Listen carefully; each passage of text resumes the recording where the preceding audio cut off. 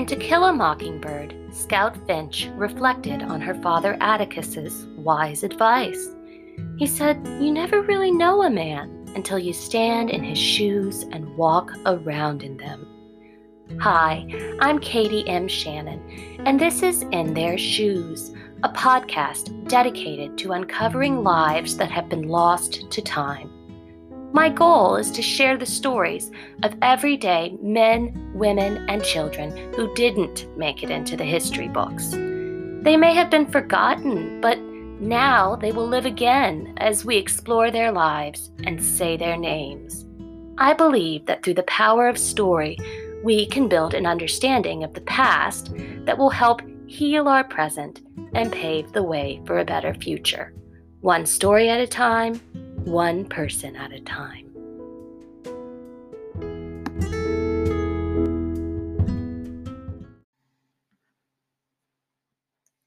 Today, on episode 2, we stand in the shoes of Mary Dwyer. Mary Dwyer was baptized at the Catholic Church in Turles, Ireland in March 1836. She was the eldest daughter and firstborn child of Michael Dwyer and his wife, Mary Mayer. Turles, a market city in a large agricultural area, was located in the county of Tipperary, province of Munster, in south-central Ireland.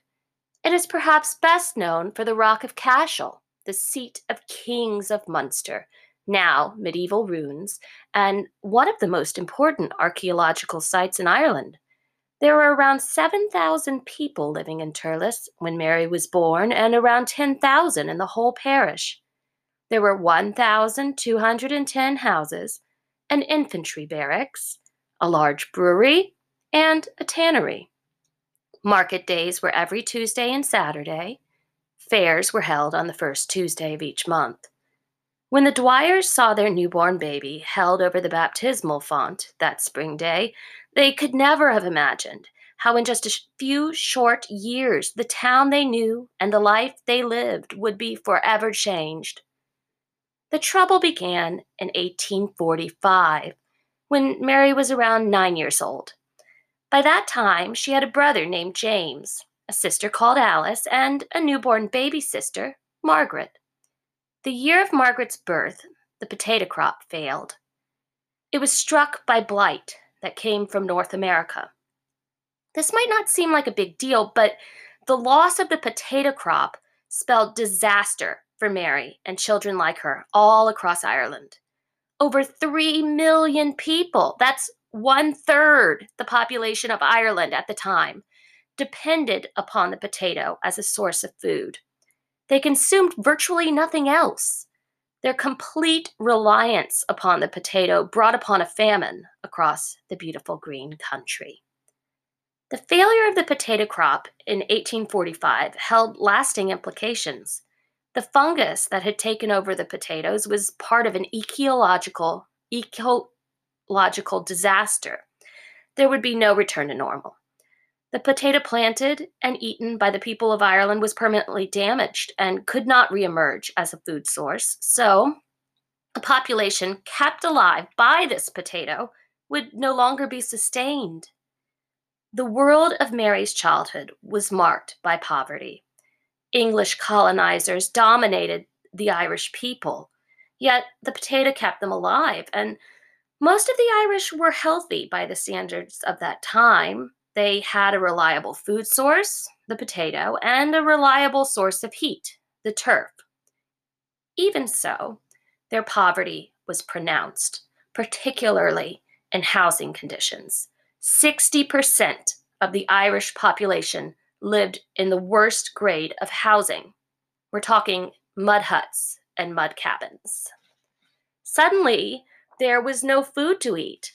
Michael and Mary Dwyer and their 4 children faced starvation. All around them, people were dying of diseases associated with malnutrition like dysentery and scurvy. Typhus ravaged the land. Known as the fever, it was spread by lice and dirt. People were traveling across the land in search of food, and many tenants were being evicted from their homes, so as a result, they found themselves on the road, with fewer opportunities to wash and bathe themselves and wash their clothes, and that caused the spreading of the disease across the nation. In the midst of this misery, Mary gave birth to another son, Michael, his father's namesake, in 1846. It was truly incredible that she survived pregnancy and childbirth during this desperate time. Oral history accounts from Dwyers and Mayers, likely relatives of Mary and her family who remained in Ireland, tell of conditions at the time. John O'Dwyer said, "There was a terrible famine in Ireland from 1845 to 1847.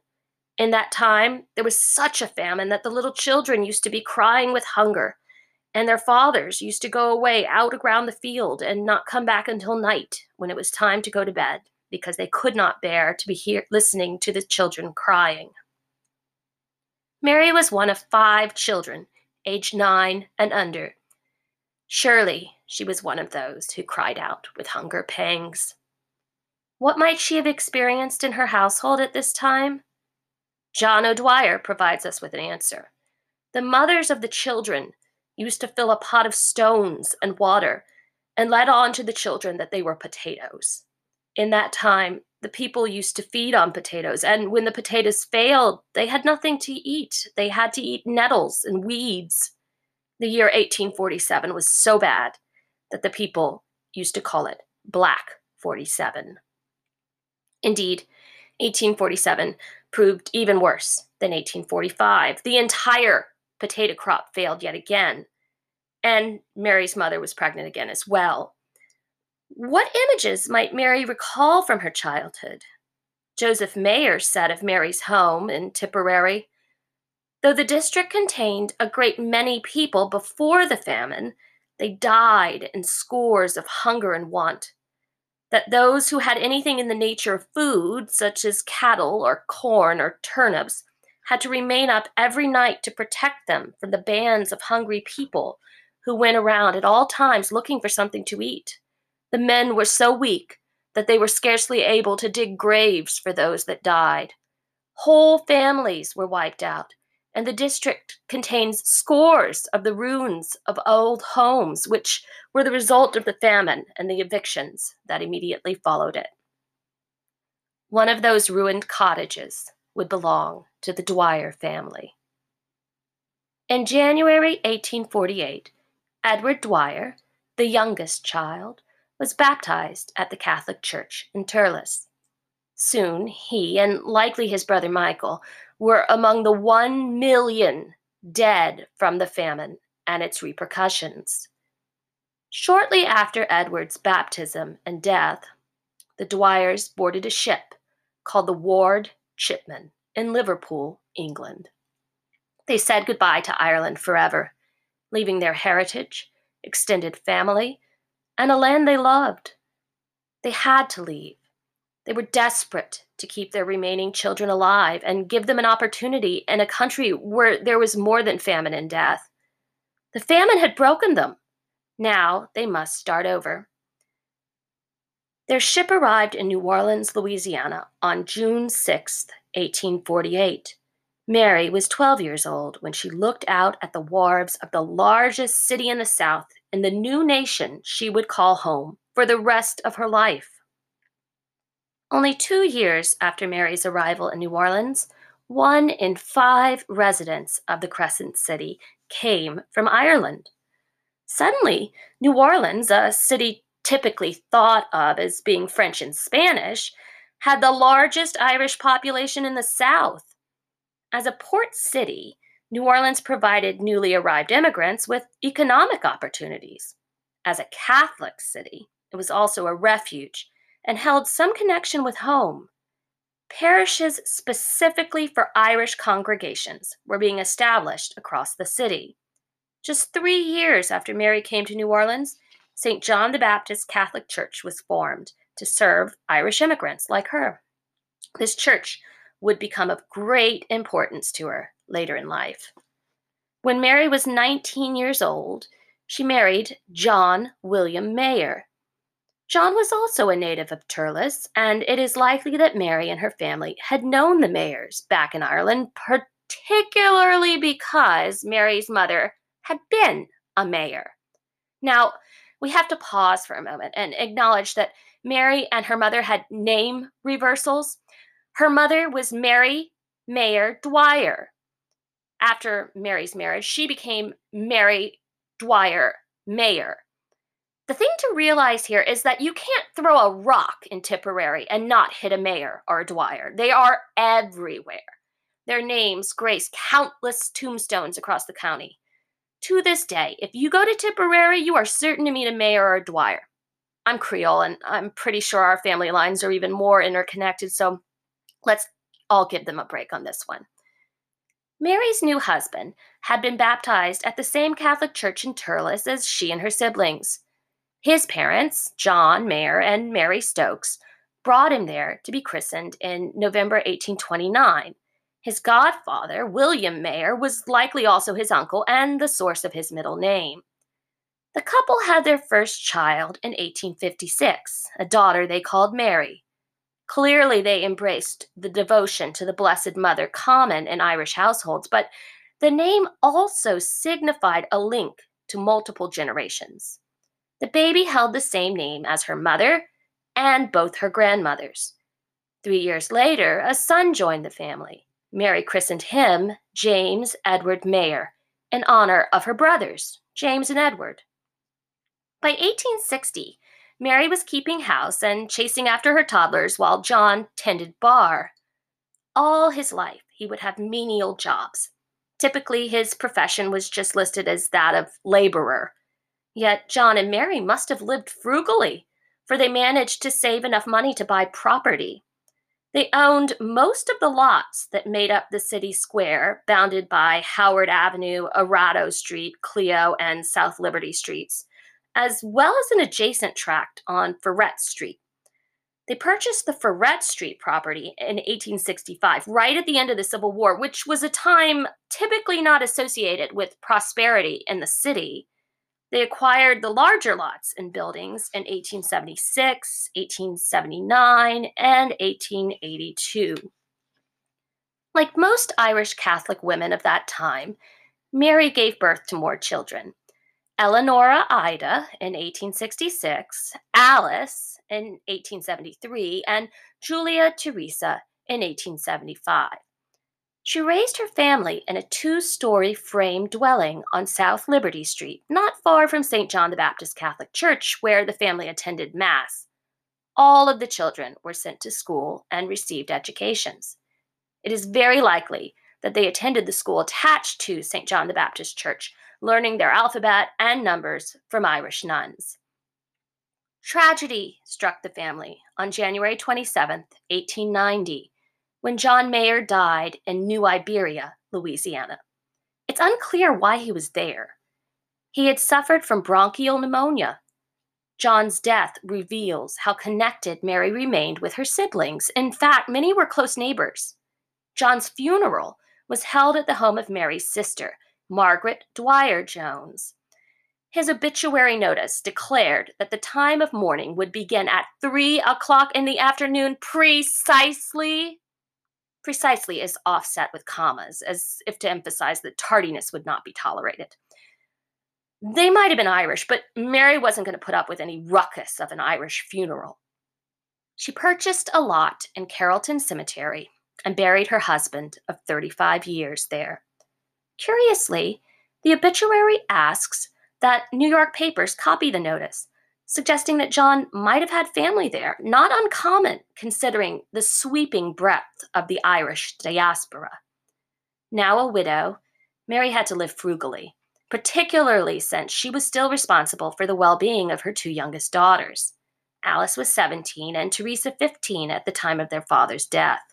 It is likely that they lived off of the income from rental properties at South Liberty. They moved into a home on Ferret Street, where Mary would live for the rest of her life. 1218 Ferret Street was a neat, single cottage, retired from the street. It contained 5 rooms, a front gallery, and a carriage drive. Alice soon began teaching music lessons to supplement their household income and frequently played at weddings. In her will, Mary made it clear that she understood that Louisiana law required a certain portion of the estate to go to each of her children. However, she stipulated that any remaining property should go to her daughters, Alice and Teresa. These were the daughters who had remained with her in old age. They had not married, and Mary was worried about their future. She did what she could to provide for them. She specifically willed Lot 178, the burial plot in Carrollton Cemetery, to Teresa. She gave the piano and all household effects in her residence to Alice. She also appointed Alice as testamentary executor of her estate, a bold step in 1902 for a woman who had a son, sons-in-law, and other male relatives. Alice was neither the eldest child nor a son, yet it is obvious that her mother trusted her implicitly and believed her capable of handling her succession. Mary died of liver cancer on September 28, 1902. She was at home on Ferret Street with her daughters. At the time of her death, she had called New Orleans home for over 50 years. The undertaker who reported her death made sure to note that she was a native of Tipperary. Her funeral was held the afternoon of October 4th, with 3 priests presiding. Also in attendance were 6 nuns. To fully understand Mary's life, it seems fitting to read an excerpt from her obituary. The death of Mrs. Mary Dwyer Mayer removes from public view a lady who had for many years been active in charitable work in this city. After her marriage to the late John W. Mayer, she became quietly active in the charitable work connected with the Church of St. John the Baptist, and did not a little to relieve the widow and the fatherless in this community. Her death was sincerely mourned by a large number of friends, as was testified by the impressive funeral procession both at the residence in Ferret Street and at the cemetery. Born into poverty in Ireland, survivor of famine and disease, she spent most of her life serving others. It cannot be denied that her early life experiences impacted the choices she later made and her perspective on her life's purpose. Mary is just one of 2 million Irish men, women, and children who left Ireland during the decades of the famine and beyond. Today, 34.5 million Americans trace their ancestry back to Ireland, so Mary is just a speck of sand in the beach, a drop of water in a great ocean. But she matters to me. For Mary is my husband's great, great, great, great grandmother. And together, he and I stood on her ancestral soil in Tipperary. We looked out at the enchanting beauty of that land and its charming, hospitable people, and knew that only utter desperation would drive a person from it. Why should she matter to you? Because each person's life holds intrinsic value and a story worthy of telling.